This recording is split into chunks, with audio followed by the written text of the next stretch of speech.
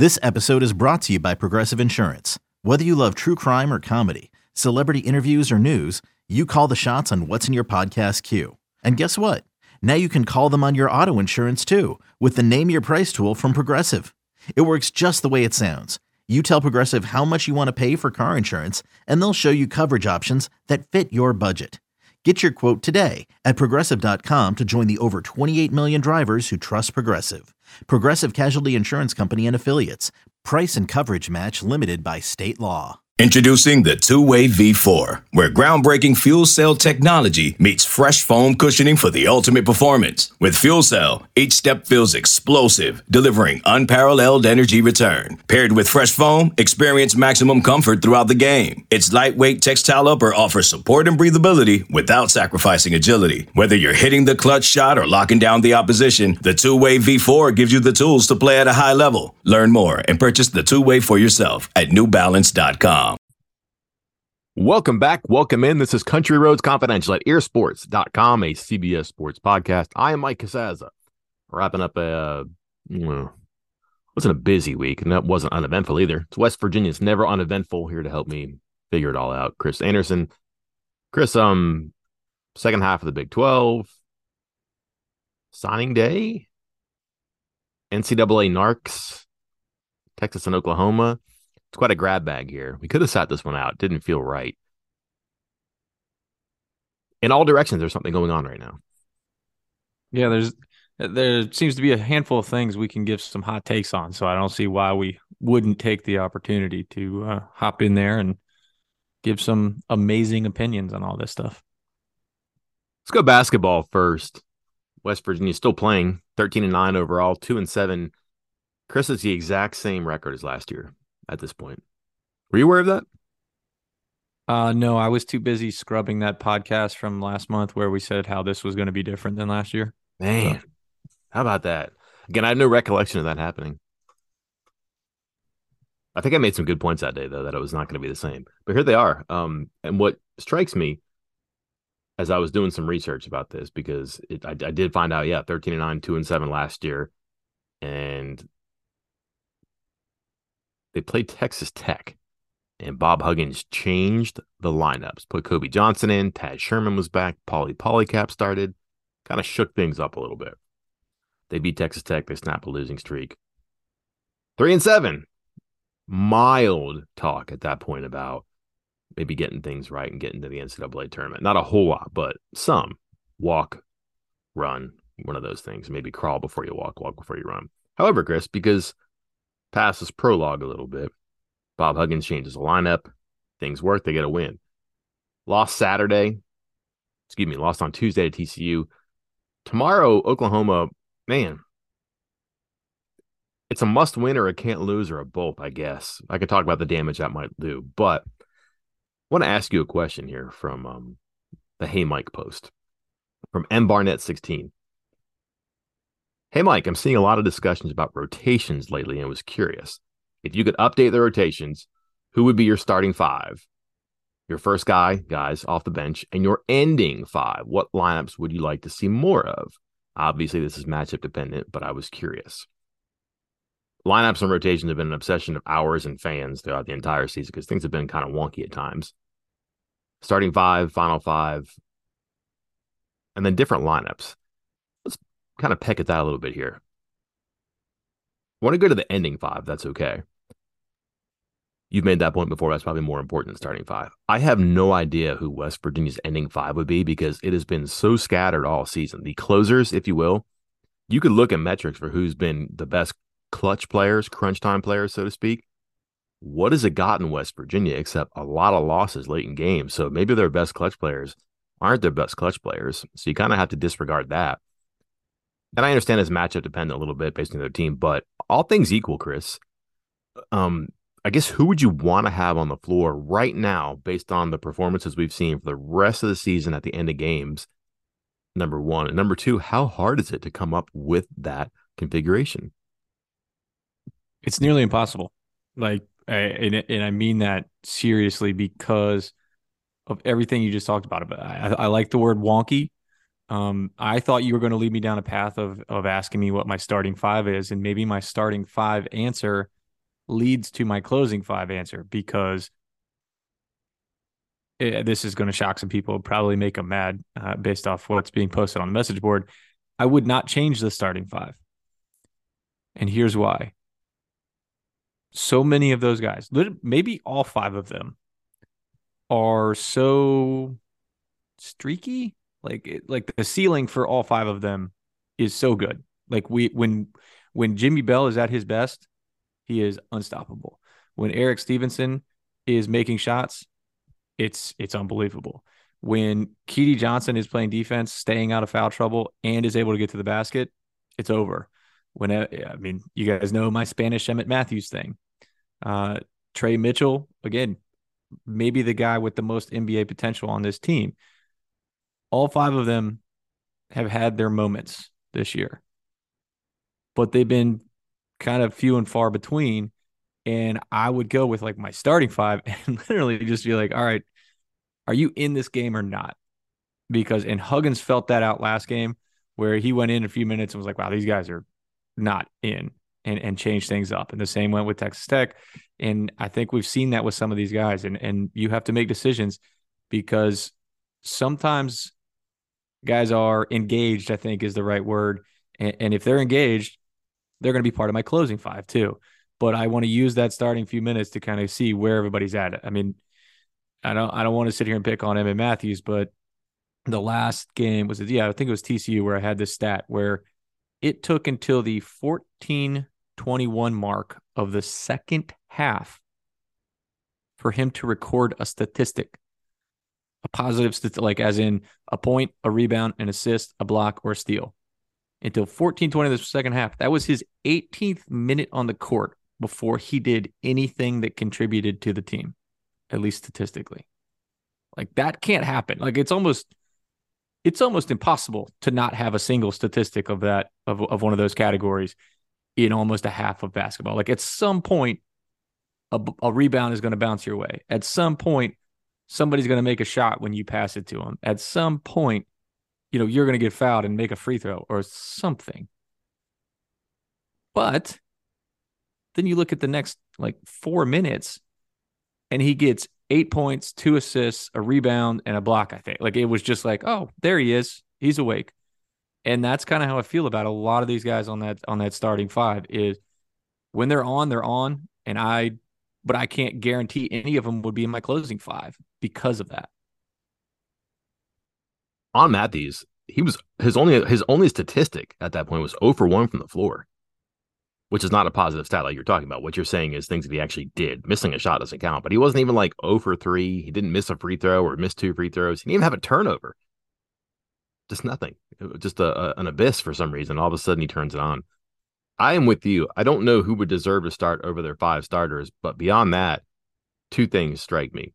One, if you play those 5 guys, you'll know pretty soon, I think, not if they have it collectively, but individually, who's on and who's not that day. And for proof, look at their past 2 road games. Did a hockey line change at Texas Tech, and then for some reason didn't against TCU. They were in that game for much of that first half.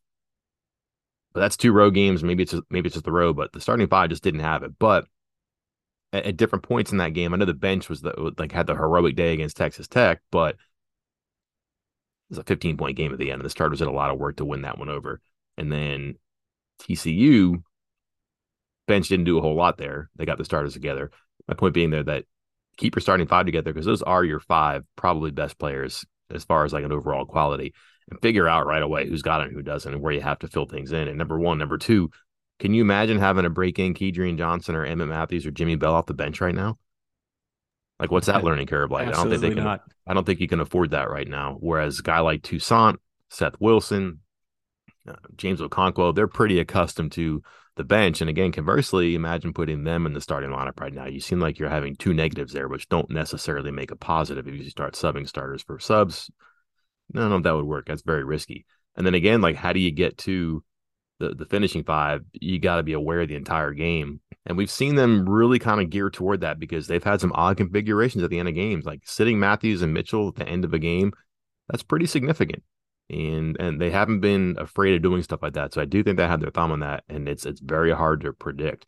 The one thing that makes me curious, is lineups. And I'd be curious. I'm not saying I'm endorsing this, whatever, because I think they are pretty much a 1, 2, 3, 4, 5 team at their best.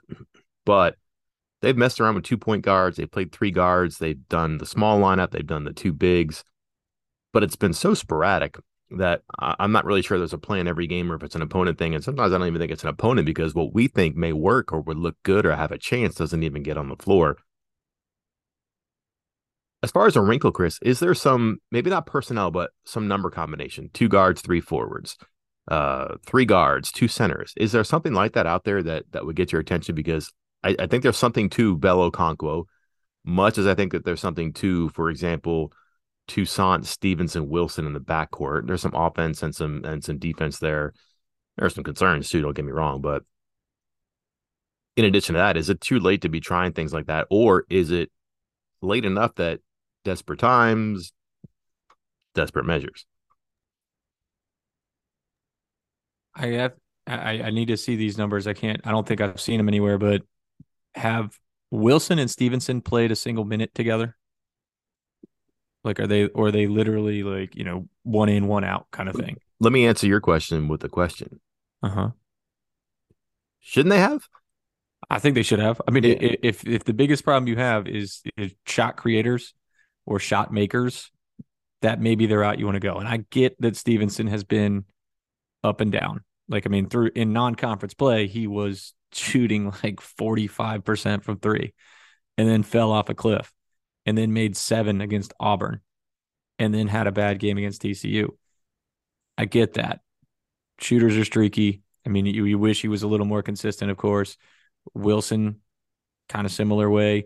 But if you give like Wilson, Stevenson, and you have Trey Mitchell out there, those are 3 guys who can pretty consistently, at least, at some point you're going to get 2 out of the 3 making shots from deep. You can spread the floor on guys. I like that kind of combination because the other one, and one I know we've seen, and I'm intrigued by it, but I don't totally love it, is the Keedy and Toussaint backcourt combo. Like, defensively, sounds great. 2 great ball handlers, sounds great. But I'm not sure either one of them is like a top end 3-point shooter. I know they've made them when they're open and they can kind of force their way there, but they're both shooting around 30% from beyond the arc. Like, it's not excellent. That's not the guys you want shooting all the time. For example, even with Stevenson's like horrendous Big 12 shooting Auburn's not in the Big 12. So outside of the Big 12 shooting, with all of that, still shooting 37%. Mitchell, even with him kind of being missing some lately, 38%. And Wilson, again, streaky shooter, 42%. So I'd rather get those 3 on the court, try to get some offense going than try out some other things with more ball handlers, more one-on-one guys, which has been, that's when West Virginia's offense is kind of stalled, is when guys get one-on-one. And so this Keedy and Toussaint combo, it intrigues the heck out of me, but I think it might do more harm than good. I think with Stevenson, we have to recognize he's played good basketball in a recent stretch.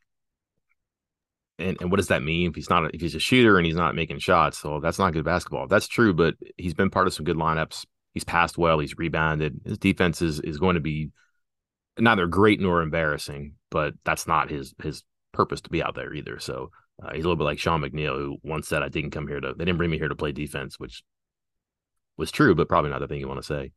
But he's got a spot. But the trouble is, you put him and Wilson together, that's an iffy backcourt too. That's not the fastest, biggest backcourt there, and then you're going to see some athletic ones too. Too bold to say they cannot lose tomorrow night at home against Oklahoma and make the tournament? Not too bold. I mean, I think you lose to Oklahoma, then what you are asking this team to do after that in order to get in the tournament is likely unrealistic. Okay. Let's go to barttorvik.com, BARTTORVIK.com. You can mess around with a whole bunch of their stuff they have there. Right now, that website has West Virginia as a number 7 seed, 96.3% chance to make the NCAA tournament. Has them going 18-13 overall, 7-11 in the conference, counting wins. Oklahoma, Iowa State, Texas Tech, Oklahoma State, Kansas State. Those are all home games, right? Yes, it is. 5-4 down the stretch. Again, that'd be tough. But if you went 5-4, like how much, I don't know how much emphasis they put on, the final 10 like they used to, how you finish the season, but still finishing 5-4 in the Big 12 conference, like that's something, because I'm looking at it right now. You got 6 games against teams ranked inside the top 13 nationally remaining. Oh yeah. So if you can get 5-4 in these final 9 games, you're in. Period. Okay. Oklahoma, on Bart Torvik's first teams out ranking, 20th. Not great. If West Virginia were to lose this game, they drop from a 6 to a 9 seed. If West Virginia wins, from a 7 to a 9 seed. If West Virginia wins, rise from a 7 to a 6 with a 97.7% chance of making the tournament. If Oklahoma does what it oftentimes does and beats West Virginia in basketball. Are you aware of the recent run for Oklahoma, by the way, against West Virginia? I am not. 7-0, Chris. I won 7 straight way, against West Virginia. I am aware of it. I wanted to let you take it. Okay, so if West Virginia loses an 8th in a row, they drop from a 7 seed to a 9 seed, the last 9 seed, and their likelihood of making it goes to 80%. And then because of that, subsequently, their likelihood of winning the next few games is much lower. It still has them winning the home games. Actually has them losing Iowa State after that. Again, if you can't beat Oklahoma at home, you might not beat Kansas State at home. So does Bart Torvik decide who gets in the tournament? No, but it's a simulation you can look at based on numbers and saying how valuable one game at the beginning of February is against a team that has just had West Virginia's number lately. Can't lose it. Can't do without this win. And it feels wild to say that the first game of the second half of the schedule is a game you absolutely have to have. How do they go about, skinning this cat, slicing this bread? I don't know, but like they played okay last time. But Chris, they played without that center last time. That was the game they played the final 10 minutes of the second half without a center. They had Trey Mitchell as the de facto 5. They made something like 10 of 13 shots and outscored Oklahoma 27-23, I believe, down the stretch. Not a great plus minus, but it kept them in the game and almost won it for them. And here we are again. We haven't seen that since. I wonder if we see that tomorrow. Okay, picture this. It's Friday afternoon when a thought hits you. I can spend another weekend doing the same old whatever, or I can hop into my all-new Hyundai Santa Fe and hit the road. With available H-Track all-wheel drive and 3-row seating, my whole family can head deep into the wild. Conquer the weekend in the all-new Hyundai Santa Fe. Visit HyundaiUSA.com or call 562-314-4603 for more details. Hyundai, there's joy in every journey.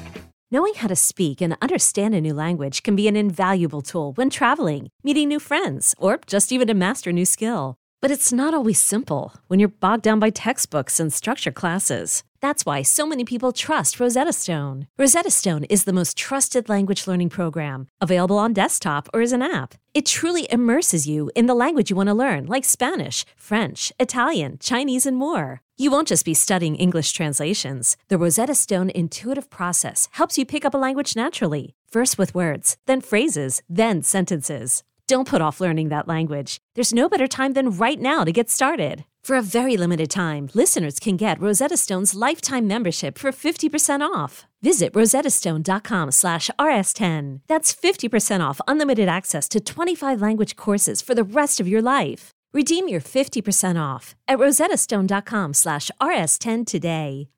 I think you'll see that. I think you'll see some James Okonkwo looks. Again, if he's a guy that you think is a slighter big, like a smaller 5-man, which Huggins has kind of indicated, obviously putting him out there with like, as like a 4 next to Wagi or something, then maybe you see Okonkwo get some more time, or you flip it and go the exact opposite way and try to use Jimmy Bell like as a complete mismatch. I don't know, but yeah, I wouldn't mind seeing the lighter look, the smaller look and trying it out. I mean, if you need offense, that might be the way to go. I know Huggins loves to get the ball inside, pound it inside, get on the post, all that stuff. But sometimes you got to do something you don't like to do just to get it done. Switch to football, if that's all right with you, Chris. Yep. Signing day comes, goes, one signature through the fax machine. Maybe a month ago, 2 months ago, it's a bit of a surprise, and that the name is one that West Virginia was going to keep an eye on for sure, for different reasons. But hey, big legacy defensive lineman, can't have enough. Neal Brown, this is interesting to me. Neal Brown said if you weren't in the December signing class and you were committed, you probably weren't going to be in the February one. Then he said in the next breath, they'll never be in a position to turn down defensive linemen. Here comes Corey McIntyre Jr., who was committed, didn't sign in December, signs in February. But it's not like one of those things where he was waffling and let me take my visits. There's a story there, but also here's a big body that has some potential, certainly has some genes that help. And here he is in the recruiting class. Yeah, there were two guys who were verbally committed at the December signing period who did not sign, and they had two drastically different stories. We'll start with Corey McIntyre, who, again, did sign in February. And he told me a few days before the December signing period, again, I reach out to all the recruits, like, hey, what time are you signing? I'm making a list, all that stuff. And he says, hey, Coach Jackson asked me to wait. And I was like, oh, are you taking visits, doing other things? No. Just, need to get some more progress on his core GPA. And again, this is different than your regular GPA. This is different than the sliding scale with your ACT, SAT, with your GPA, because the core GPA is a very specific handful of classes that you're required to take to be eligible in college. And, it's going to get rid of some of those more superfluous high school classes where you're getting an A in like woodworking, and you're getting an F in math. Like, that's bad. Like, it's focused more on the math and the science and the English than it is woodworking and all that other stuff. So it was, I believe it's 2.3 you have to have, and it seems that McIntyre is around that area. They asked him to sign in February, so they must think there's at least a possibility that he is going to be fine. It's just going to be one of those situations where you're going to have to watch it all the way up until the moment he gets on campus, because whether he got above it or is still below that line, I don't know, and I don't think it matters right now, because either way, you're going to be, I guess, sweating out this last semester just to make sure he gets on campus. And if he does, great, because again, like noted, NFL bloodlines, WVU bloodlines, a very good player, productive player that has played against some top-notch competition down there in Florida. Treasure Coast plays an extremely tough schedule, like even by Florida standards. And McIntyre kind of held his own, and I think he's a good addition to this class and somebody that you could see make a difference in a couple of years. What's left? Does it depend on who leaves the portal? Is it still as easy as receiver, cornerback, OL/DL? I know it's space dependent, but they're going to have more than they have right now. You've covered that in depth before. They can still do a little bit of shopping. They can't buy anything right now, so to speak.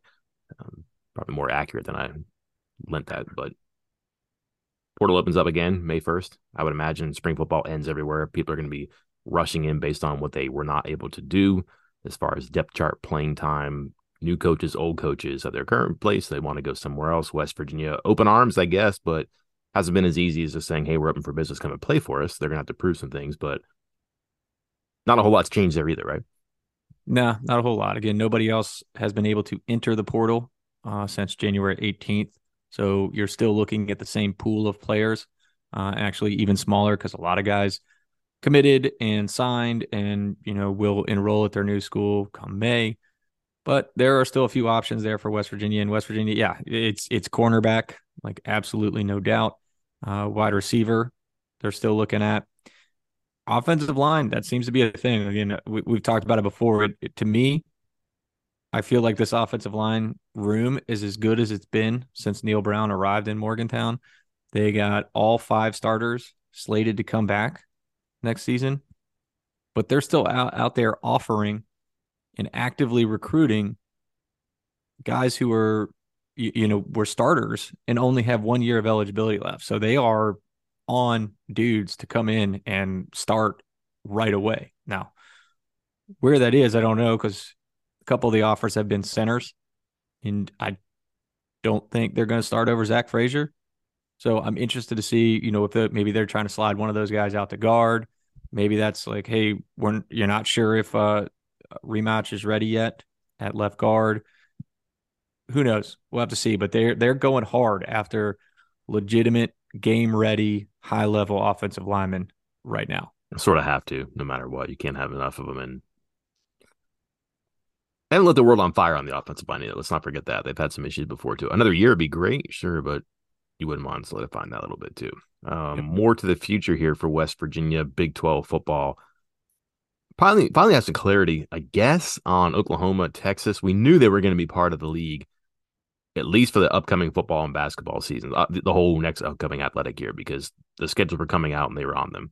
I'm not sure that was the delay necessarily for the Big 12 schedule. There's TV deadlines and things like that, like Fox and ESPN want to know soon. But now the Big 12 meetings are happening in Dallas, I believe, somewhere in the Metroplex. And news out this morning, last night, that Texas and Oklahoma will stay throughout the contract, which means 2 more years, Chris. They want to leave. I wonder, what do you think the offers are like? Is it like, hey, we'd like to leave. Here's $5 and take it or leave it? Or we can just not give you anything and we'll just walk out of here in 2 years. And does the Big 12 have any responsibility to try to make some money off of this, at least at or beyond the level of what a productive final season of Oklahoma and Texas gives you? So, like, if you can quantify that, I don't know what it is, but let's say that football, basketball, and the other sports for Oklahoma are worth $100. I don't know the accurate number, so I'm not going to say it, but we'll just throw a stupid number out there, $100. Don't you have to try to get $100 out of this rather than zero? And at that point, wouldn't $75 be better than zero? Wouldn't $50 be better than zero? It just seems weird to me to be in a financially concerning situation like the Big 12 is, when you're trying to look at other leagues. How much are we getting annually? How much does that mean to our current and maybe prospective members?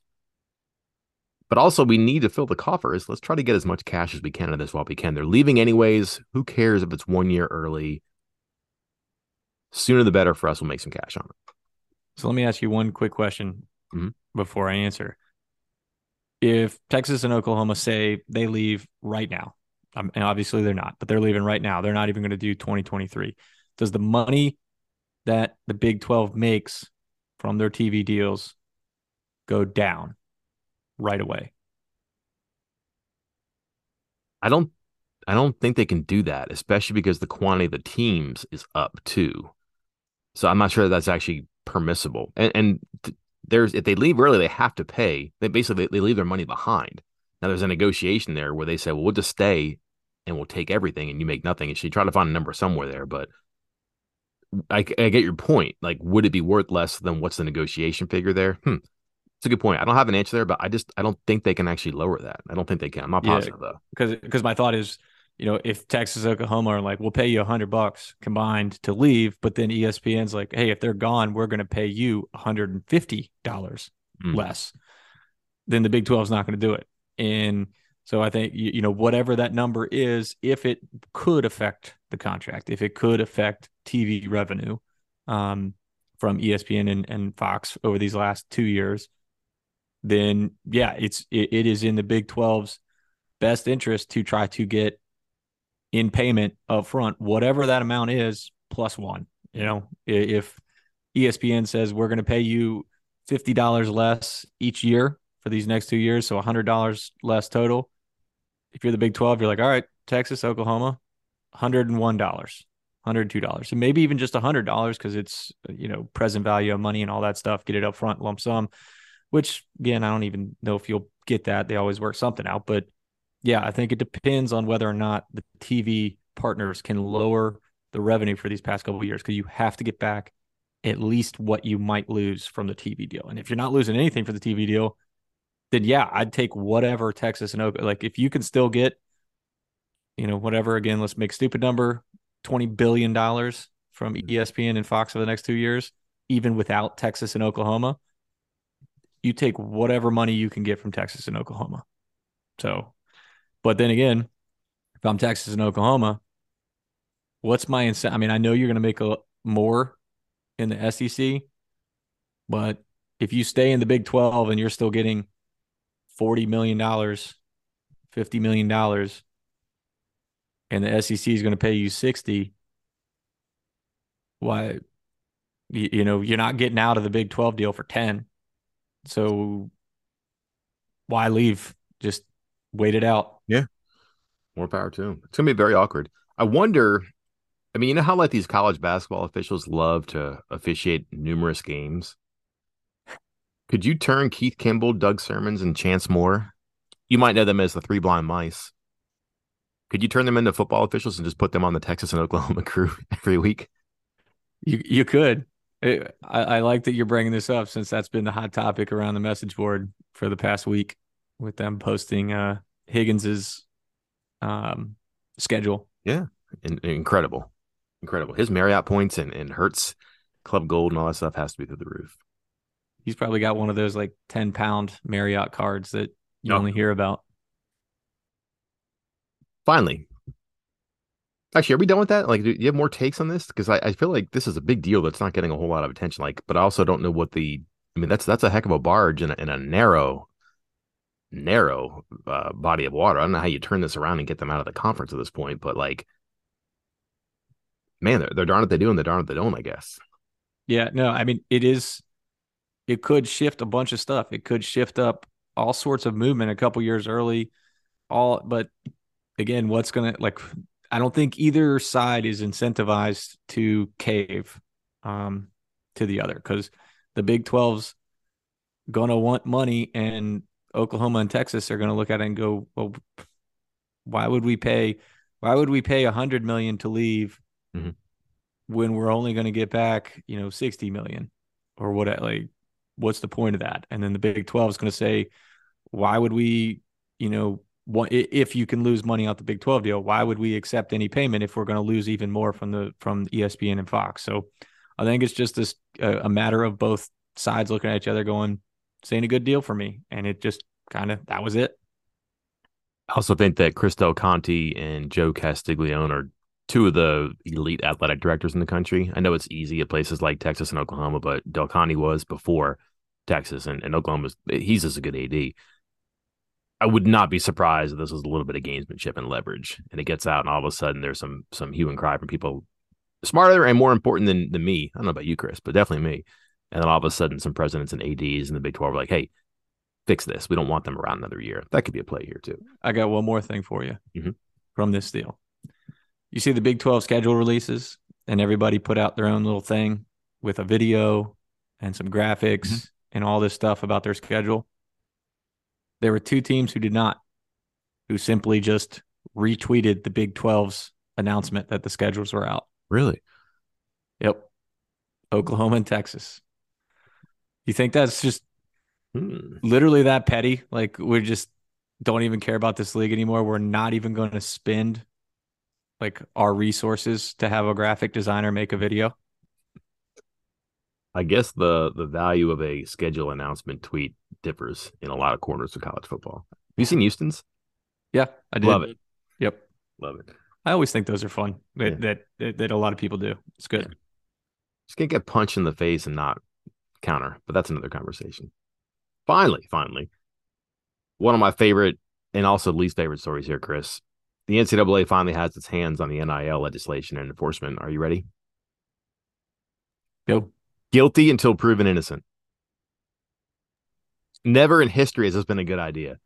In history of the world has this been a good idea. And the NCAA is about to put it into college sports, which is one of the stupidest things I've ever heard, but also seemingly inevitable. Last summer, they were coming up with these ideas about, all right, we need to get more into NIL. We need to police it better. This is not the intent, even though we had every opportunity to apply intent and we didn't. And it seemed to me they were calling schools forward and saying, we will help you, but we need you to cooperate. We need you to turn people in. And wrote about this. I had some feedback from people in compliance, and they were like, kind of right, but it'll never happen because what's the incentives for schools to tell on others? Because inevitably it's going to be hard for a school to be committed, or to be, what's the word? Found guilty, I guess. I know what acquitted means. It's going to be hard for a school to be found guilty by the NCAA just because the NCAA stinks at this stuff. Now the NCAA, it appears, when it comes to NIL and the intent, is going to just take reports from other schools and then compel the accused to provide evidence that it's not true. And there's been some reporting out there this week online, and you can Google it and find it. It's incredible, Chris. This seems like a terrible idea that's actually fast-tracked. Sorry, I was so excited to respond to this. I hit the mute button twice. Oh, okay. Unmuted and muted myself back. Okay. Mike, can we set up a draft? God, I wish we had more time to figure out which coach is the narc. Which coaches wore wires to the AFCA coaches convention to try to get people to admit, on tape what they've been doing and who they've been paying. Like, who do you have a pick for who's the biggest narc in the Big 12? I will from the Big 12. I don't know. I have a few when it comes to the NCAA at large or college football at large. Big 12. Randy Edsall's not coaching anymore, right? Or is he? In his mind, he is. He's doing the Mike McCarthy thing where he's holed up in a bunker somewhere with his like faux staff trying to get everything ready for his next swing at the piñata. Okay. I will listen. Here's just an anecdotal thing for you here. West Virginia was ticked off about Akeem Mesidor and maybe even Daryl Porter last year and just didn't know what to do about it. If this happened this year, all they have to do is call the NCAA and say, hey, we think that they tampered, and we've had some conversations with people. We probably have a few pieces of correspondence that we can lead you toward. And then the NCAA could use that to accuse the Hurricanes of something here untoward and say, hey, West Virginia believes that you meddled in Akeem Mesidor and maybe Daryl Porter. And we're very concerned about this. Are you aware of the level 2 violations, perhaps level 1 violations? You need to prove West Virginia wrong. You need to acquit yourself. And then, Chris, how does that go? Like, hey, can you show me the text messages from assistant coach A to Akeem Mesidor? Absolutely not. I'm not doing that. Oh. And then you go to the player and his handlers and say, hey, we understand that maybe there's some accusations that this player, was given some money from a booster. Can you provide that? And then the high school coach or the prep school coach can be like, pound sand. I'm not helping you. And then you're like, all right, well, how about the boosters? Let's go to the boosters. And the boosters are going to laugh. I don't know where this goes, except that you're probably going to have to, here's my thing is that the NCAA is showing teeth, but they're false teeth now. And it just gives you another level of bluff calling for the schools, which seems inevitable to me, because I can't imagine that you're going to get hit with a violation and then sanctions, and that the school is going to be like, it wasn't proven. We live in a democracy. I'll see you in court. And then you get injunctions and restraining orders, and all of a sudden you're off the hook for the infractions. And the NCAA is just back spinning to where it was before, which is doing a whole lot of nothing. I don't know if this is sound and fury that signifies nothing or sound and fury that signifies a really concerning chapter when it comes to not just NIL, but enforcement in general. This is incredible. I can't believe this is happening. It's a place that has no ideas and that said, you know what we should do? Let's get a bad idea and run with it. All right, I think we can rule you out. You're not the narc. No, we'll but rule you out. How petty? I mean, a petty coach who loses a recruiting battle can just be like, "Hey, my rival cheated," and then NCAA's gonna be like, "I think you're right." That seems. I mean, it's probably not going to be that simple. I'm sure there'll be a little bit more jurisprudence there, but you can see how these things are going to go. And listen, Lane Kiffin's been very open about this, so I'm not talking out of turn here, but they got beat out by Texas A&M. He said for a number of recruits. If that stuff happens as often as it does, I think schools that lose out are going to be able to find receipts and provide receipts now. And is that going to be good enough? Even if it's real, is that going to be good enough? I don't know. And I wonder if it makes it easier for schools to cooperate. Hey, you don't have to go, you don't have to testify. You can just accuse. You can point the finger. It's the old, now you're the person behind the dark glass. And you just have to point out the person in the lineup now. You don't have to ever go in front of a jury and testify or anything. You don't have to worry about your safety or whatever. I really wonder where this is going to go. It seems crazy. It seems inevitable what the NCAA is going to do something, and probably not the most intelligent thing. And here we are. And it's, again, I cannot believe this. I think I sent this to you and I was chuckling, but also really concerned when I sent it to you. This is amazing. I can't believe this is happening. Can you not, though? I mean, it's the NCAA. Anything's possible. Anything. Wait, who's In this whole scenario, which coach is Tony Soprano? Who's going to start snuffing out the rats here? Well, Saban will be the pick, right? That's what I was thinking. Or is he one of the old school guys? It's been a long time since I've seen some Sopranos episodes, and I wasn't always the guy who watched every single one. But one of the older mafiosos. Maybe he's like an Omerta guy. Yeah. Vow of Silence. James Franklin strikes me as a guy that probably would speak his mind. There's a lot, man. I don't want to say anything negative about people I don't really know very well, but like I'm just thinking about like perceptions and I don't know, was that reality? I'm not sure, but I've heard things about different coaches that I could probably come up with a few. Would it be great if like what if Kirk Ferentz is just the guy wearing the wire? He's the Joe Valachi. He's just the guy who's like, that's why he's around. Like, that's that guy still have a job. He's got all the great intel.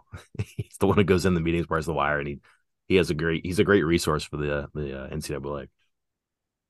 Stay tuned to this one. I don't know what the reactions will be. It's developing. It's coming out. I'm assuming it'll be formalized sometime soon. But again, you're right, Chris. Inevitable. And is it surprising? Probably not. Is it sad? We'll see. On deck, Bob Huggins, some players previewing the can't lose game against Oklahoma. Chris, about a minute to go here. What's up your sleeve?